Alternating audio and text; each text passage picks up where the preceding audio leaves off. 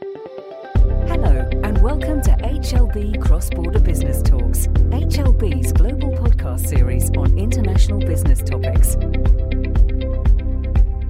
Good day, everyone. My name is Leslie Hornoon, and I am in Los Angeles attending the HLB annual Asia Pacific Conference. I'm joined today by Cheung, president of the World Trade Center in Los Angeles, and Jiang, senior manager of HLB firm Greenhouse & Jiang's, to talk about US-Asia cross-border business. Thank you both for taking the time to talk to us. Well, to start off with, Stephen, we're living in a turbulent time with the US trade conflict and Brexit uncertainty and a lot of moving bits and pieces for international businesses. So my first question to you is, what are your suggestions for foreign companies in the US to navigate the current situation? Well, as you mentioned, the economy and the market's changing very rapidly, if not on a weekly basis and maybe even on a daily basis. And a lot of it has to do with the political situation that we face in the United States as well as around the world. And so for your clients, I think the best way to really get through this really turbulent time is to do their homework. They have to do a lot of market research. They have to make sure that they fully analyze every situation to know the cost structure, to know the potential implication before stepping into a new market or adjusting their current business plans.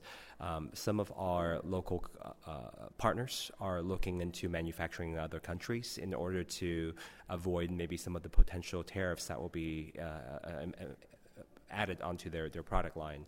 And with that, they are having unintentional consequences by choosing countries, for example, that might not have a steady supply of fuel. And so they have to also consider now an additional fuel costs or labor costs or insurance costs or ancillary costs that they have not considered. So again, the quick, short answer is do your homework. Be diligent in making sure that you analyze every single aspect and use the right partners and professional to give you the right advice. Yeah. Okay, yeah, that's clear. And in terms of the opportunities that you see for especially US-China cross-border business, where's the silver lining in all of this? Well, I think with these two large economies, as fluctuating, as turbulent as the times may be, I do think in the long run things will work itself out. And so immediately speaking, there are still some key markets that potentially can be beneficial for both sides.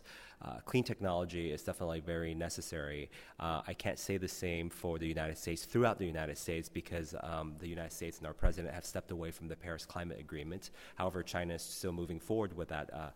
And so in California and Los Angeles, we actually declared that we're going to be adhering to the climate agreement on our own, on a subnational level, without the support of the federal government. So there's a strong desire for us to produce these new clean technology that can address some of the environmental issues that we face as a world. With that said, I think investors are wise to look in that category because there are a lot of contracting opportunities that are available for that. Second aspect is healthcare and senior care. As our population continues to get older from both countries, there are not enough young people to be able to take care of some of the issues and the aging population. So whether it's healthcare, whether it's mental health, whether it's bioscience, whether it's medicine, those categories are actually going to continue to be very, very robust. And I think these are the opportunities that some our investors and our companies should really look into. Great, thank you. Yang, in terms of US-China cross-border business from an international tax point of view, what kind of opportunities and challenges do you see in this space? So from an international tax point of view, so I think U.S. government, I think before they have this trade war, and they already prepared. So like 2017, the U.S.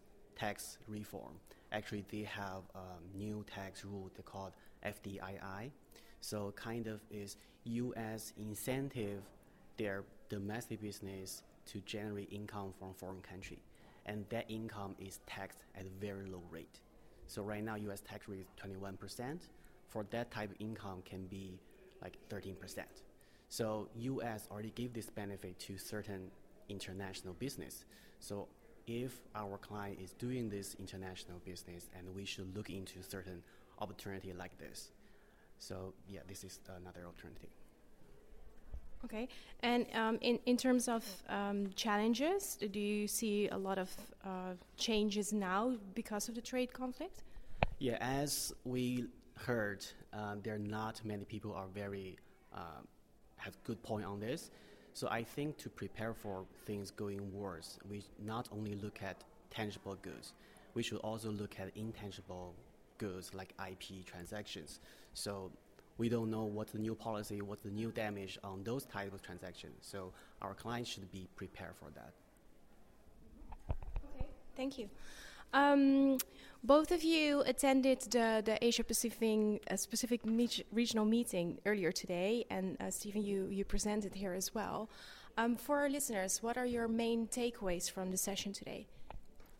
I think as the listeners are looking at the global market, I think what they need to do is start to also look at the local regional economies and sub-markets, because the United States and China and every country, large countries at least, are very big and they're very diverse. Every state and every local municipality, they might have different opportunities that might be missed if they just look at the country as a whole. So for example, some of the things that we focus in Los Angeles is that the Los Angeles County GDP was $807 billion last year. So if we were a country, we would be the 18th largest economy in the world. Los Angeles is the size of a nation.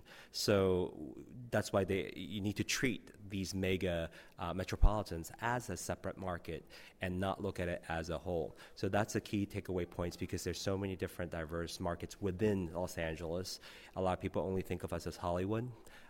What they don't realize is Hollywood is only our third largest industry. We're the number one manufacturing center in the United States, with more jobs in our county than any other counties in the United States when it comes to manufacturing. We manufacturing aerospace parts. We have Virgin Galactic, SpaceX, Boeing. They're all located here.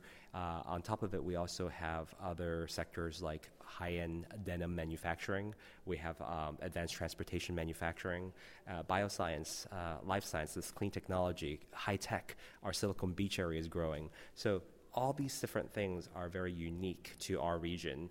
And if the listeners are looking at key markets, they should also look at other regions around the nation and really start looking at the sub-national potentials that are there, rather than looking a whole country as a general. That will give them a lot more options. Okay, thank you. Any last thoughts from you, Jiang? Yeah, just from a tax perspective, I think business should have a very flexible structure, because U.S. tax is very complicated. If we have fixed structure, even we have good policy later on, it's very hard to change, and it's very costly. So we suggest our client to look at the current structure and do a scenario analysis and do a structured, flexible way to handle this issue. Great. Thank you both very much for your time. Thank you for having us. Thanks for listening. For more information about this topic and other cross-border business insights, visit www.hlb.global/insights.